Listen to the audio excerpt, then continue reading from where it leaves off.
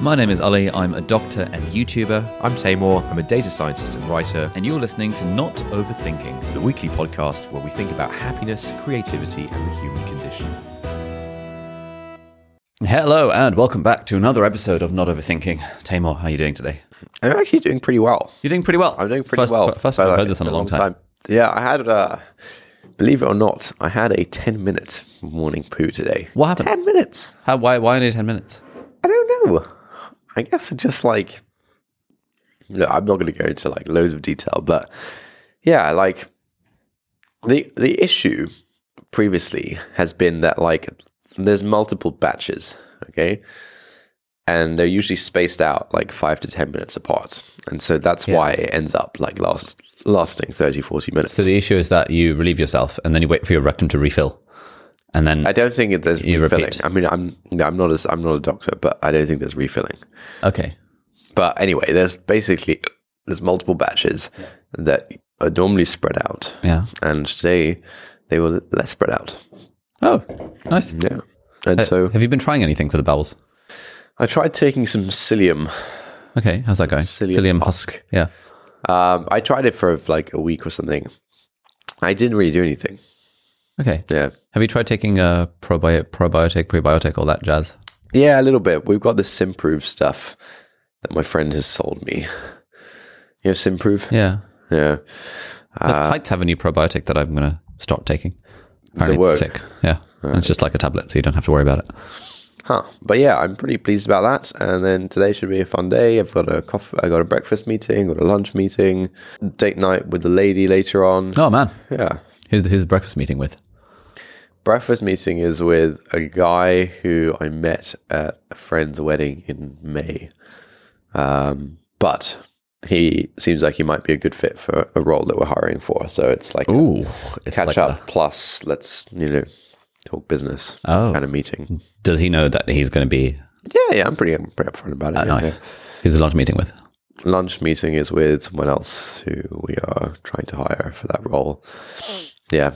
He's spending a lot of time doing hiring these days. It's not that much. Yeah. Isn't that the main job of CEO, though? Like hiring and vision? Or something like that? Depends how much you need to hire, I think. Yeah, I spend some time doing hiring these days. I definitely spent more time in previous periods. But now there's like basically one role that I'm hiring for. What's the role you're hiring for? Head of business operations. What the hell does that mean? Basically someone who can, we're like 28 people today. We'll be like 50 people by the end of next year. And as we scale, we need someone who can make sure the internal machine is operating smoothly. And this person can be like a force multiplier for everyone else in the company to be able to work really effectively. Now you're thinking, that sounds all right, but that sounds really vague and abstract, right? No, I was thinking, I was thinking, biz ops rather than biz dev. Okay, yeah. Yeah. Yeah. So basically, this person will be in charge of various things that are like foundational pieces that help everyone else work better. Okay, So like tracking your OKRs and KPIs and all that jazz. Yeah, one is like internal sort of metrics, tracking, keeping teams accountable to like filling in their numbers or whatever. It's like make sure the data's there in a good quality. Yep. One thing is like data infrastructure and BI. BI means business intelligence. So just like making sure that like if someone on the sales team wants to see like, hey, how much revenue did we close over the last 6 months? Split out by like inbound versus outbound leads, like that should be accessible to anyone really, really easily. Okay. But it takes a bunch of like infrastructure to set that up. And so we need someone to like own that side. And then there's some like sort of finance and FP&A stuff of like making sure we're not spending money badly, making sure we're saving money where we can, making sure we have like good financial forecasts into the future that we can rely on, etc. And yeah, then just like general sort of special projects as they arise. Yeah. Sounds like a lot of what our general manager does / is supposed to do. Yeah, it's kind of that sort of role. Like, yeah. But I guess when you have a bigger team, you would have. So it sounds like this guy is not. Or girl. or girl, thank you, is not doing lots of sort of people one-on-one type stuff. It's mostly about like building the systems and the infrastructure to allow everyone else to keep on track with things and keep the business aligned. Yeah, exactly. Yeah. Okay. Why do you need a head of biz ops at this stage? Like as opposed to like at previous stages or? Yeah, so we've had, we used to have a head of biz ops. He left to start his own company a few months ago. And now we have like a more junior person doing the biz ops role. And you know, he's doing a good job, but we're kind of figuring everything out for the first time. Yeah. And he's like a smart, like somewhat technical guy. So like we can figure things out, but, I think as we like scale to like 50-ish people and beyond, you kind of want someone who's seen that journey before, who can like foresee what stuff you're going to run into and like set things up the right way today, so that every like 3 months we're not like, oh shit, we like set that up wrong and then we need to do this and stuff like that. What's your take on the whole like hire junior people and let them learn, because it's not that hard to learn stuff, versus hire experienced people who are way more expensive and who have done the thing before, but they have done the thing before and like value of experience? I think there's an in-between basically that we usually try and go for, which is someone who has the experience. Basically, there's like different types of senior people. There's like a kind of senior person who wants to look at dashboards all day, and that's the kind of senior person we don't want to get. We want like senior people who can still get their hands dirty, can still like write an SQL query, you know, to like do some, basically we, at the moment for like this role and for, you know, some other roles that we'll probably be hiring for, we need like experienced senior people who are also still very strong ICs, IC meaning individual contributor. We don't really need a managerial class of pure managers. Yeah, we do have like 1 or 2 people like that, you know, but like we don't need that in every function at the moment. We need like strong ICs who have ideally like seen things before and have the experience and could then like be great managers as their team grows under them. Okay, cool. So how are you feeling about all the causal stuff these days? Yeah, I think I'm feeling pretty good. Yeah, I think we're in a good spot. Got some really cool product stuff coming soon. Yeah, I'm really excited for what we're fixing the bugs. Yeah. No, we're making some big moves in Q1, Q2, going to be huge. Can you give our listeners a sneak peek of any of these big moves? So my main agenda is like our self-serve plan. So, you know, we have a sales team who we now have kind of a sort of senior person leading that, where we sell these sort of annual contracts to people. And I think we have like a good sense of how that's meant to work. There's lots of things we need to improve, obviously, and like we know what those are. And this chap who's coming in to lead the sales team is gonna figure that out. But the other thing we also want to do is grow our self-serve customers. So, you know, if you're Ali Abdaal Limited, or if you're Angus Parker, the general manager of Ali Abdaal Limited, you're in charge of various things, right? You're in charge of like, you manage a bunch of people, you need to like figure out the finance side of things, whatever legal, you know, whatever like operations stuff, like it's in your plate, on your plate. And, you know, part of what this kind of person would need to do in a small business is have some kind of financial model and forecast and be able to look at the numbers and see like, hey, are we like, you know, are we on track to hit our goals, you know, or whatever, or like, are we wasting money on that would be like, game changing if we had one of those financial models. Yeah, exactly. So we want Causal to be the kind of product that a smart analytical but like non-finance person can like pick up and get value from quite quickly, and then like figure out how to use, and then set up these like models and stuff. So we, you know, I think right now the big issue is that the time to value is quite high. You know, you have to like get over the learning curve, you have to learn all the stuff, and then hopefully it clicks, and then you're like, oh wow, this is actually pretty cool, and then you spend a bunch of time in the product. But if you just like sign up, you know, you got a million other things going on, you've got like 15 minutes in which you think, oh, I'll just like mess around with this tool or something. Right now, like it's hard for you to get that value very quickly. And so I think the big unlock for the self-serve for us is going to be what we're calling one-click reporting. So, Causal is really good at what we call modeling. So when you want to write formulas and stuff like that in a nicer way than spreadsheets, and then to do calculations and to run scenarios, whatever. That's all well and good, and that's important. But what's actually pretty low-hanging fruit that is still extremely valuable for people is like, hey, just like show me my historical numbers from the last 12 months, and I would guess like most CEOs of like tech-ish companies would not really know like how much money what their expenses are, or like how much money they're spending on like software, whatever. 100%. Yeah, exactly. And I think part of the reason is that it's just like really annoying to get those answers, because you have to log into QuickBooks Online or Xero. You have to like do a bunch of clicking around. It's just not good.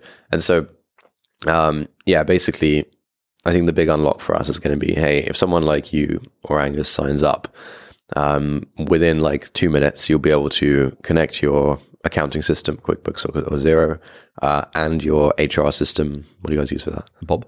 Yeah, hi Bob. Yeah, exactly. Yeah, you'll be able to connect that up, and then within like 2 minutes, we will have like pre-built sort of template that populates with your live data from your actual business. And so within 2 minutes, you can see like, oh wow, okay, no way, that's how much we've been spending on salaries. Why are we spending so much on contractors? Like you'll be able to see that like within 2 minutes, and then that's like a big chunk of value. That's like, oh wow, okay, my data's in here. Now I'm motivated to like learn this tool and see what I can do next. And then you'll like start tweaking some assumptions and see like some forecasts and make it more sophisticated. And that's a good thesis. That's the thesis. Good thesis. If I had something like that, I would be like overjoyed. I would immediately be like, right, pricing, let me sign up for the exactly. Yeah. And so the self-serve plan is $250 a month-to-month contract. And I think it's just a very. I might be a bit like $250 a month. Really? Yeah. You spend. Look, the thing is, right?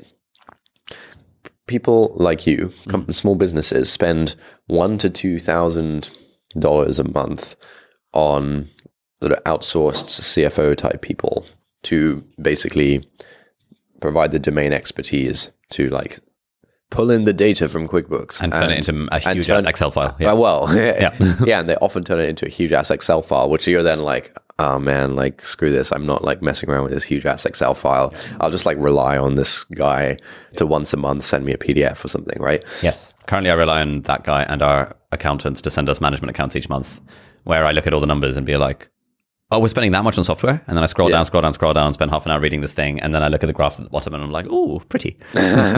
Yeah. So like, we kind of, there obviously is value to having some like experienced finance person like advising you on stuff. But I don't think the reporting and forecasting piece, we want to kind of make that reporting and forecasting piece very easy. So you're saying that I could literally have a forecast for 2023 that's like, okay, we know we've been spending 10K a month on software for the last 12 months. Yeah. We want to ideally reduce that to, I don't know, 8K. So let's like do a time series. Yeah. And then every month it will actually put in our actual data. So I don't have to like manually update anything. Correct. And it will tell me what the difference is between what our forecast was and what our actual thing was. Absolutely. Wow. Yeah. I'm sold. Yeah. How do people do that at the moment? Most small businesses are not using any kind of tool, because really the tools that are out there, they're really built for slightly bigger businesses. They're built for like 100 plus headcount businesses, typically.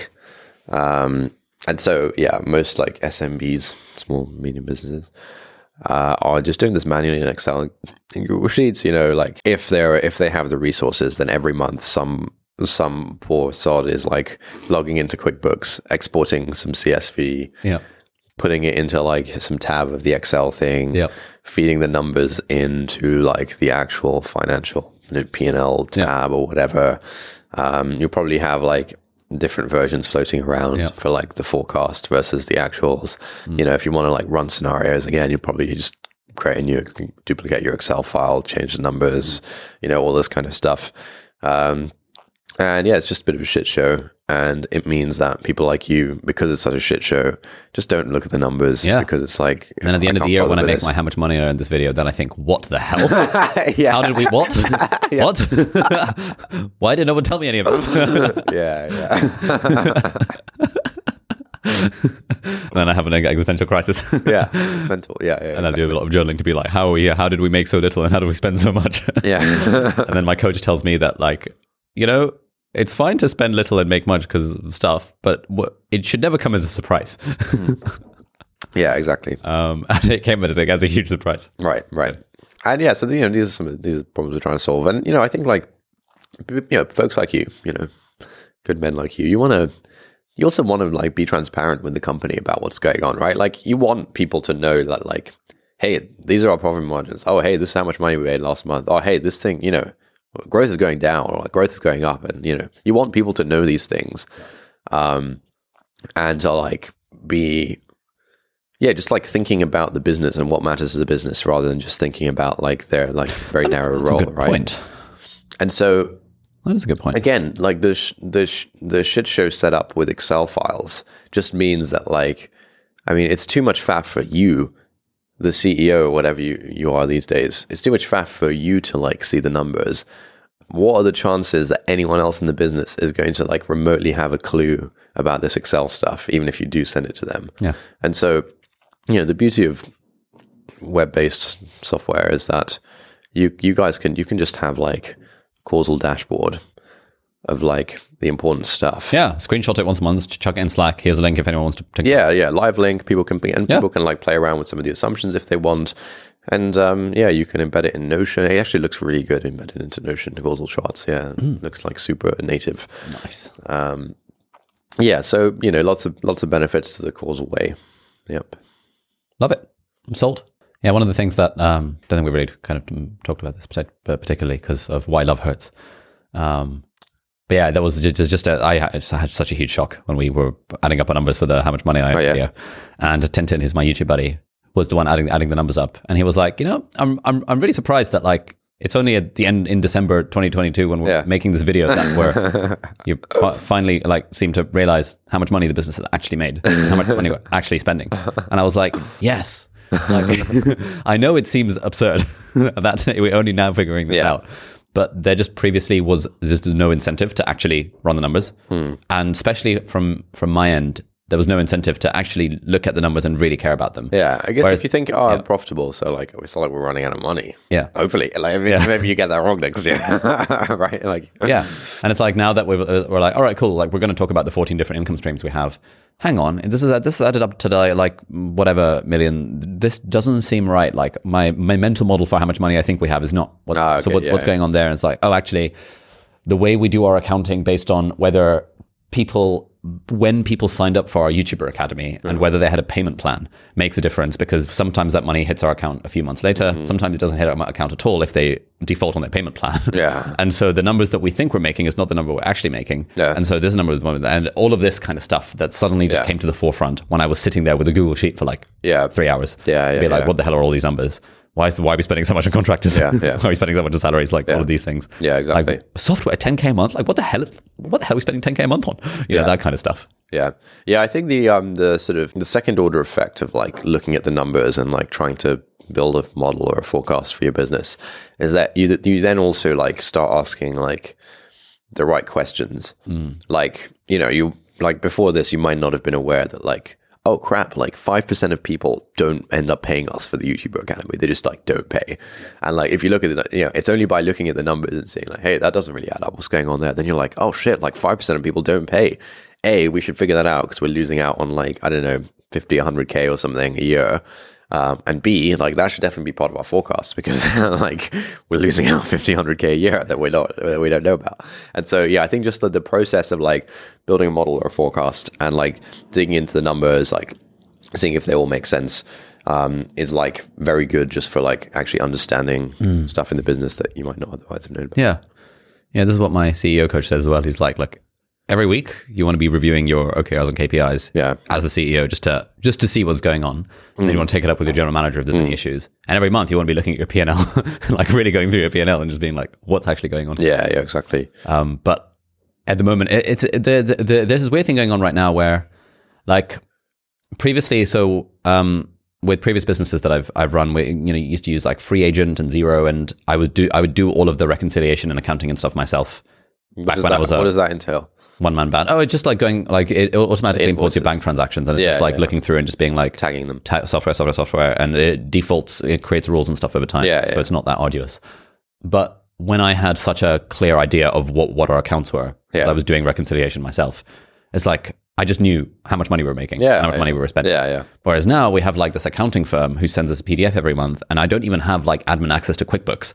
So I log into QuickBooks and it's just like, your access is restricted. You can just run these 5 reports. You don't have admin access to QuickBooks? Or like whatever access that allows me to go in and see like, what is the software that is in our software? Has it all been categorized correctly? Right, And are we calling like a contractor expense that I know is a contractor expense, but because it had a weird name on the invoice, we're calling it software? Because why are we spending 10K a month on software? Things like that. Whereas right now I'd have to be like, okay, I guess I should talk to Angus, who'll talk to Dan, who'll talk to the accountants, who'll send us a PDF, who'll tell us like, well, and then it just seems like, it's only 10K a month. It's not if I can't log into QuickBooks myself. In 2 minutes. Here's the other thing that Causal will help with. Once you see some numbers, like you see, this thing looks higher or lower than I expect, you then need to figure out like what's going on there. And the way to do that is by like seeing the list of transactions that allegedly make up that number. Yeah, I was looking through this the other day on QuickBooks Online. Exactly. And that requires either like talking, to Dan, Angus, whatever, like multiple people to like, so that they can go and do it, or you like going into QuickBooks, clicking around for like 10 minutes to find the right like list of transactions. One of the big like value adds in Causal is that when you, we don't have this today, but we will have this in Q1. The QuickBooks data integration will also have, let you drill down into transactions. And so when you see a number in Causal, directly in Causal, you can like double click into data number. Dude. It will show you a list of transactions. And then you can see like, oh shit, that one was really big. Or like, hey, that one shouldn't be there. This isn't actually a contractor. Like, and then you can like go to Angus to sort it out or something. So I think just like closing that loop of like having Excel files that aren't connected to live data, and then like back and forthing between like Excel and QuickBooks and the other Excel for this other thing, and all this kind of stuff. Just having it all in one place like reduces the faff. And I think well worth like $250 a month. Mate, if only FTX had this. Dude, it's so funny. Like QuickBooks. I like last year. So about a year ago was when I chatted to one of the guys at FTX who was leading their ventures side of things. Oh dear. And they and I was looking through my notes from like the meeting, I was keen for them to become like users of Causal, not just like investors. And so in my notes, it literally says, doesn't care about the FP&A use case. Because I remember I was asking the guy, I was like, look, the guy was kind of interested in the like probability stuff. He's like, oh yeah, we like build like small back of the envelope type models just, to just doing discussions and stuff like that, and the probability stuff would be really cool. And I was like, oh yeah, awesome, yeah, we'd love, it would be great if you can just like use it self-serve for that. But who does like the financial modeling? Who does like the FP&A and the finance stuff? That's kind of the main use case for us. You guys are like the right size. And he was just like, oh yeah, we don't really. I can't remember exactly what he said, so I'm not gonna like. But basically he was like, basically he was like, we don't really care about the FP&A use case. I mean, that was my notes was that they don't care about the FP&A use case still. Nice. That sounds like something you could leak to Autism Capital. Just in.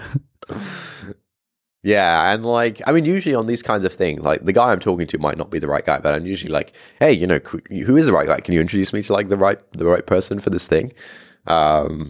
And my notes aren't like super detailed, but basically, nice.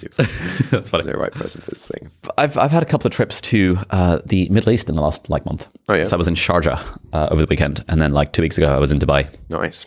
Sharjah was my first paid gig. Really? Got paid to give a talk. Nice. It's great. How does that feel? Feels pretty good. I enjoy giving talks. Yeah. I would do it for free. Don't tell anyone. But the fact that they pay, and they'll like pay business class and put yeah. like 5-star hotel, and they're like, can you bring the videographer along? And you're like, well, we can, but can you bring the videographer along? it'll cost you a bit more. And they're like, yeah, okay, cool, fine. All right then. Lads trip to Sharjah. So it's really quite fun. It is objectively not worth it when I think about the numbers, because the numbers are quite absurd. And in isolation, it seems like the number is very absurd. They're like, oh my God, they're paying that much for a speaking gig. Yeah. But it's like the amount that we got paid for the speaking gig was sort of the equivalent to the amount for like a single YouTube sponsorship. Yeah. It takes me about 30 seconds of work to do a YouTube sponsorship. Yeah. This involved flying to a different country and coming back, and like 72 hours of my life gone. Yeah. Yeah. Which was still quite fun. But it's just like that I only kind of clocked this after a while. I was like, wait a minute. Yeah. This is actually not a great deal, even though it feels like a great deal. Yeah. On the surface, it seems absurd that you'd get paid X amount for actually just giving a talk. Yeah, I think the thing is also, like, business class flights, 5-star hotel, etc. It's still worse than your normal standard of life. Is it worse than just being at home? Me sitting at home is better than a 5-star hotel and business class flight, mate. Like, So it's like, you just... Yeah, it's like business class flight. Yeah, I can just sit there on this chair on my laptop, and I can get some tomato juice. Yeah, on the hour every hour. Yeah, it's like, how much would that cost to do in real life? But like it's obviously really cool compared to like if you have to fly. It's obviously like much cooler to do it business class or whatever. But it's still, I think like the glamour of it, one shouldn't forget that actually, if you're just sitting in your bedroom, you have a better than a business class flight going on right now. I think that's one of those good like gratitude journaling type things. You're like, last weekend I was on even a first class flight, like right now, right, which cost like 10K or whatever it is, and right now I'm having a better time.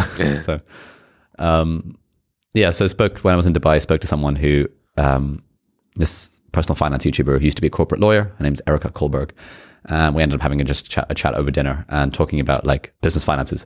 And this was when I realized that Erica was spending all this money. I literally just realized this. Yeah. And we kind of went through, and she was like explaining how her business model works and how they just use a load of like contractors in the Philippines and stuff and that kind of thing. And just like super interesting look at different ways of running what is essentially the same business of like content, making money through courses and feeding into content.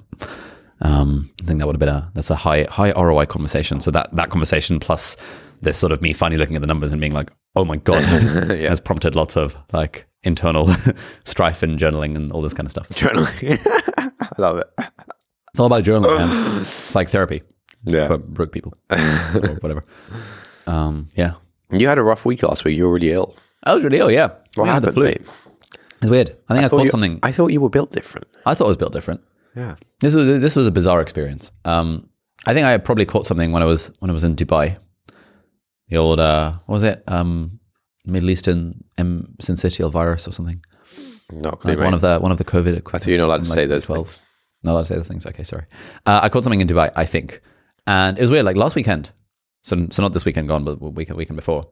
I was literally in bed all day on Saturday, and like in bed most of the day on Sunday, and it was just like for those like 5 or 6 days while I had this illness, I had like no energy. I had zero motivation to do anything.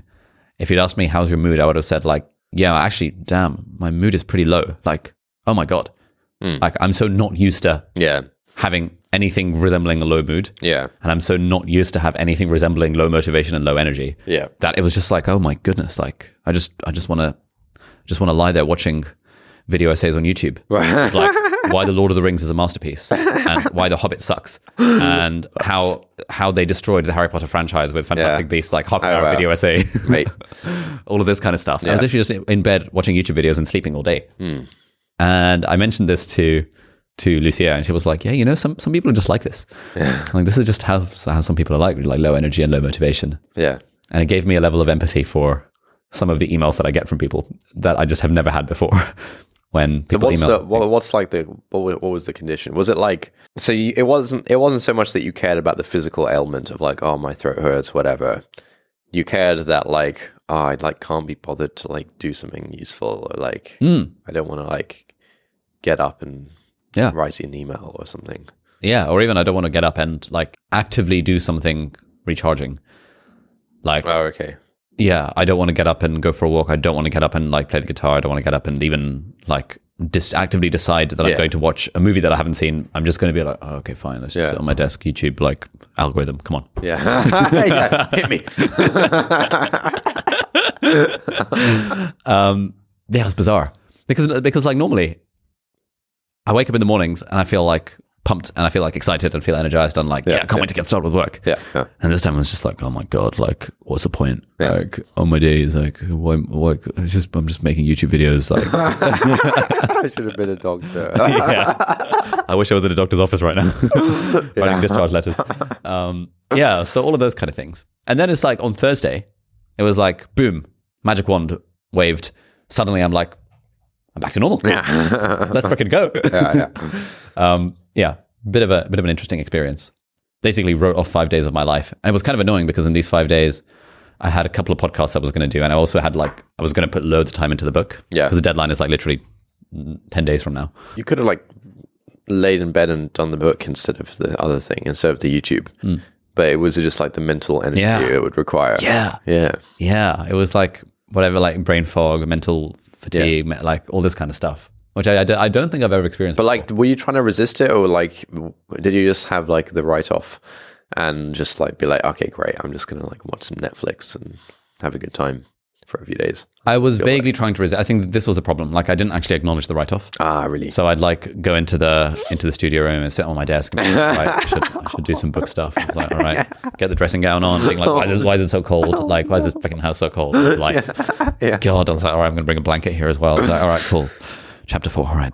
Motivation is a bit. Edits. I got this. Motivation. Exactly. Yeah. David Goggins. The obstacle is the goal. The obstacle is the way. The way. Yeah. But good reference. I should have listened to David Goggins' new audiobook. Yeah, mate. Got it David downloaded. Goggins. Yeah, I'm starting to stick. There's a fun one that I actually do watch repeatedly on Instagram. Where it's like, well, one of his little clips where he's running. While he's running. Talking. So the other day, I got an email from a listener saying that he doesn't feel motivated, doesn't want to work, doesn't feel like he can be consistent with his thing. And you know, back when I was young, I used to have this problem as well. And then I thought, what's going on with me? And I realized what it was. I was being a bitch.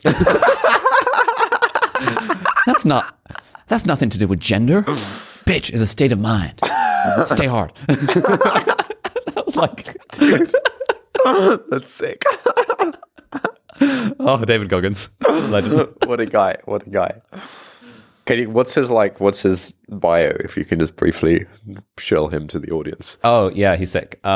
Basically, like super underprivileged background, like loads of issues at home, etc. When he was a kid growing up, he's like black, half black, and got lots of like racist abuse and all this kind of stuff growing up in a white area. Where do you, like in the US? In the US, yeah. And then he ended up like just having load of random ass jobs, becoming like super overweight, all this kind of stuff. And then he decided he wanted to be a Navy SEAL. And so he goes through this entire like transformation, goes through like Navy SEAL training. Yeah. In his first book, Can't Hurt Me, which is genuinely sick. Audiobook in particular is very good because they have like discussions with the ghostwriter at the end of each chapter, where he tells more stories, and it's just like talking through how sort of intense and tough the whole Navy SEAL stuff was, but then how he finds the mental fortitude to continue despite like broken arms and broken legs and like being bullied by the instructors and like all this kind of stuff. It's sick. Yeah, it's really, really inspiring story. I hadn't really seen any of his stuff other than just Captain Sinbad's parody. So like what? Prior to listening to the book, and then listened to the book, and then I was like, all right, I'm sold on Goggins. To someone outside of the motivational speakers, like industrial complex, like what's his vibe versus say like a Tony Robinson, who's like Tony Robbins? Is that? Yeah. Who's Tony Robinson? Is he the EDL guy? I've never heard of Tony Robinson. I think that's the EDL guy. Do you want to hear a little Google?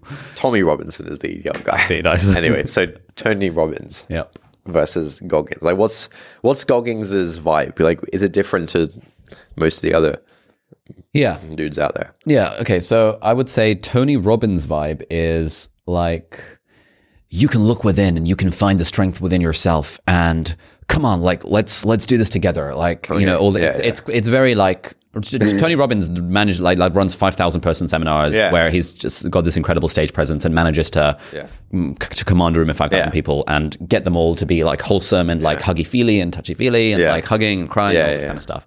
And David Goggins is like, you're a bitch. Exactly. Be like, look, man, if you ain't got the motivation, you're just a little bitch. Like, you got to realize that like discipline is the only thing that matters. I wake up at 4 o'clock in the morning. I don't want to get out of bed. I say, Goggins, do you want to be mediocre all your life? And then half an hour later, I decide, no, I'm not going to be mediocre. So I get up, I go for a run with broken legs. I'm bleeding at the end of it. My wife is like, Goggins, what you doing? And I'm like, I ain't going to be mediocre. That's your impressions are getting really good, man. Do you practice these? No, I don't. I should. You do really good Andrew Tate as well. Worryingly good. Yeah, we're not going to bust that one out. Yeah, dude. Like, I'm going to listen to Goggins and I'll report back. But I was telling you this like yesterday, but I think there's an IQ bell curve meme to be done about people like David Goggins and like Tony Robinson, where like Tony Robbins. Sorry, Tony Robbins. It's like Michael Phillips. I'm actually not doing it on purpose. Yeah, I know that's the funny part. Yeah, there's an IQ bell curve meme to be done where like the dimwit and the top wit are both like, well, the dimwit is like, oh my god, like David Goggins, like so motivational, like you know, I'm a little bitch. And then the midwit is like, no, like these guys are just like snake oil salesmen, these motivational speakers, like, you know, it doesn't work, you know, whatever, just like complaining about how it's not scientific or some bullshit like this, right? and then the smart guy is actually like, yeah, fucking David Goggins, bro, like I think Tony that's so Robinson, true. Yeah. I did that one or something. Yeah, nice. Have you seen any of Hamza's videos? Because your little bit just now when you were doing the midwit was uncannily how Hamza does Jeffrey as well. Who's Jeffrey? Oh, okay. So there's this guy on YouTube called Hamza who's absolutely exploded on the scene in the last like year or two. What scene? The creator scene. Oh, okay. The YouTube scene in particular, kind of the masculinity scene, men's self-improvement. Okay, kind of scene.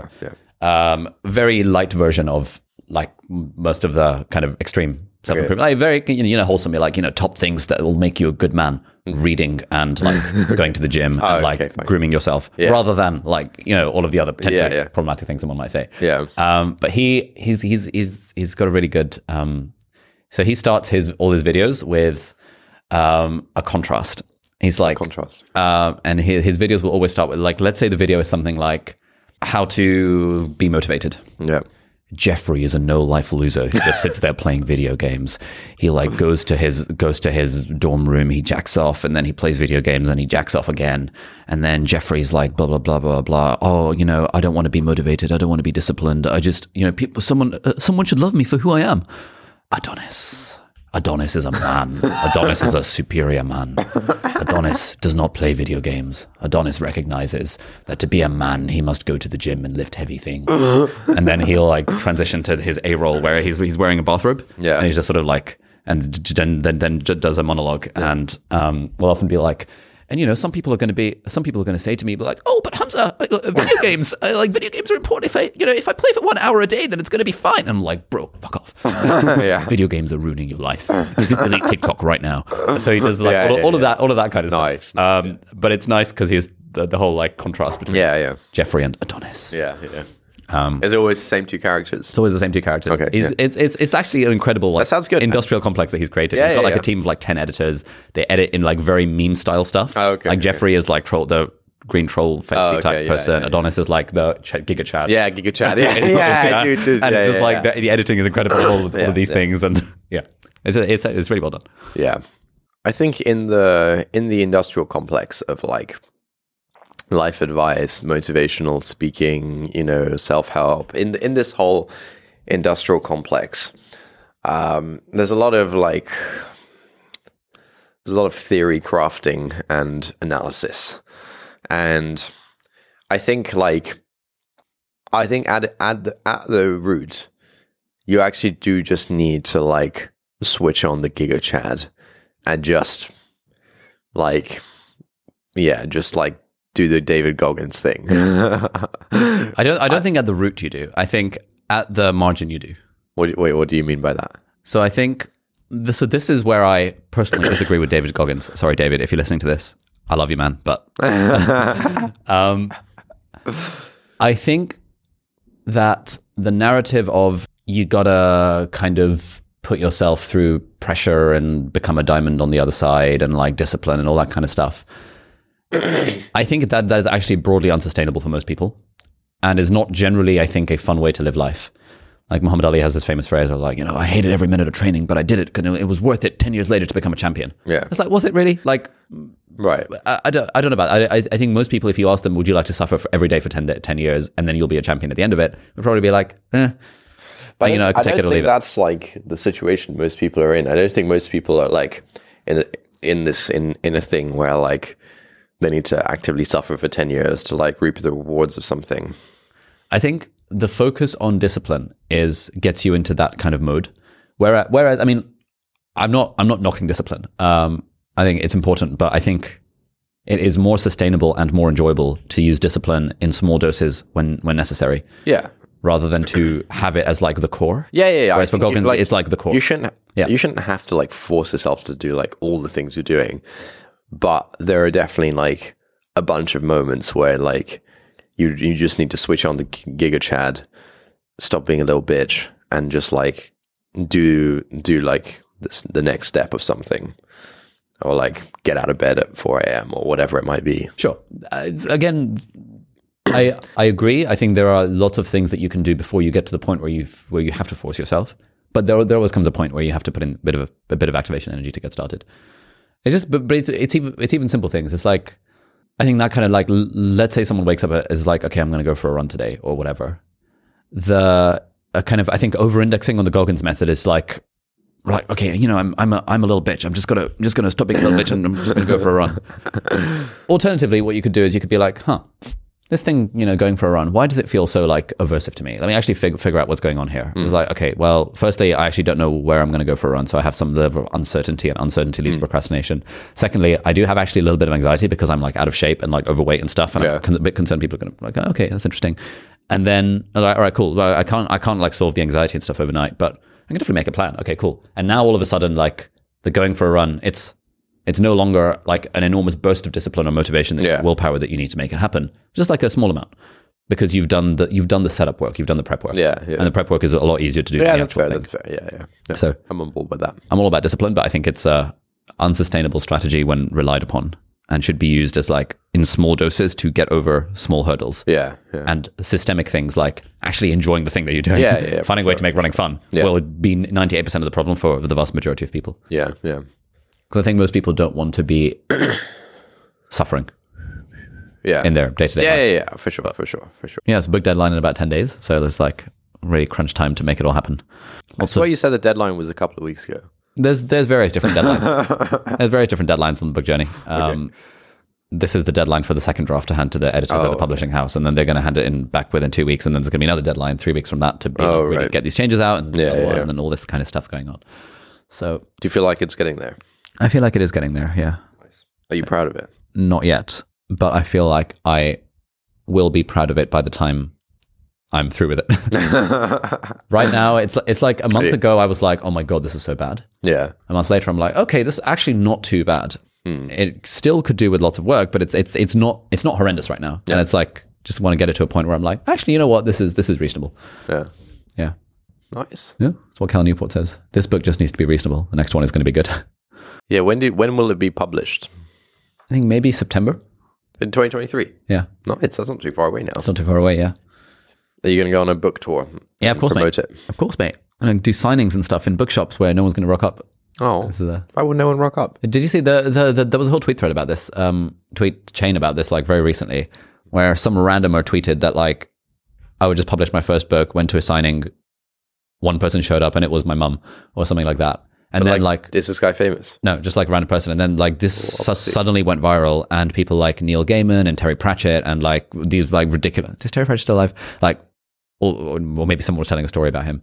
All of these like big name authors were like yeah, like 2 months ago, I went to a signing, 2 people showed up. Like, oh, really? And it's like, you know, people at the level of like authors you recognize. And then it was like a really wholesome, like Stephen King was like, yeah, I turned up to a signing. Like there was like one person there and it was like the cleaner. And so he and I had a good chat, like no one rocked up and things like that. So it's very much a thing, but it was quite wholesome that people were weighing in on those sorts of experiences. Yeah, book tour. But I do think that like, I think the IRL internet scene of like, you know, like if Logan Paul does something IRL or whatever, I think there is definitely a culture of like, oh man, like my favorite YouTuber is like doing this IRL thing. Oh my God, it's in my city. Like, of course I'm going to go to this. Whereas like, I think there's less of a culture of like, I don't know, I might be wrong here, but like, oh, I'm really into like sci-fi books and my author guy is doing this thing in my city. I don't know. Like, would you even hear about it? Because you're not like watching, you're not like consuming Neil Gaiman content every day. No. You're consuming Ali Abdaal content every day. It's like, oh yeah shit. That's a good point. Yeah. I think someone like Brandon Sanderson does a really good job of being online and having a YouTube channel, like an email list and stuff. So if Brandon's not, I'm like, right, freaking let's go. But I wouldn't hear about that from anyone else because they don't really do social media properly. Yeah. All right, I have a hard stop in 4 minutes, but I'm quite keen to read some comments from our previous video. Oh, yeah. Are you going to do a public apology? Yeah, I'd like to publicly apologize for the poor last 3 episodes where I was basically reading from a book. I'll read out some comments about it.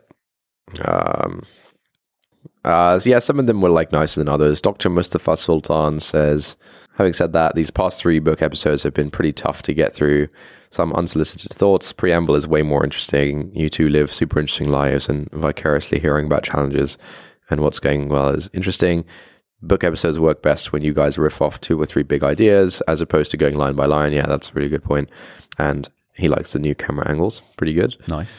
Someone called Sickle Cell with Dr. O says, please no more Love Hurts episodes and reading from books. The conversations sound too technical and less free-flowing. Someone else says the book summary thing would be much better received if it was just 1 episode. Wait, there was a really funny one. Someone said, it's taxing for you, Ali. It's torture for us. Reply, I agree. 3 videos for 1 book. That is a bore. Yep. Look, I'm sorry. I apologize. We won't do that again. Nice. I'll be more prepared about books if we do want to talk about them. Yep. All right. Good stuff. All right. Thank you for listening, everyone. Catch you later. That's it for this week. Thank you for listening. If you like this episode, please leave us a review on Apple Podcasts or on the Apple Podcasts website if you're not using an iPhone. There's a link in the show notes. If you've got any thoughts on this episode or any ideas for new podcast topics, we'd love to get an audio message from you with your conundrum, question, or just anything that we could discuss. Yeah, if you're up for having your voice played on the podcast and your question being the springboard for our discussion, email us an audio file MP3 or voice note to hi@notoverthinking.com. If you've got thoughts but you'd rather not have your voice played publicly, that's fine as well. Tweet or DM us at NOverthinking on Twitter, please. Thanks again for listening, and we'll see you next time.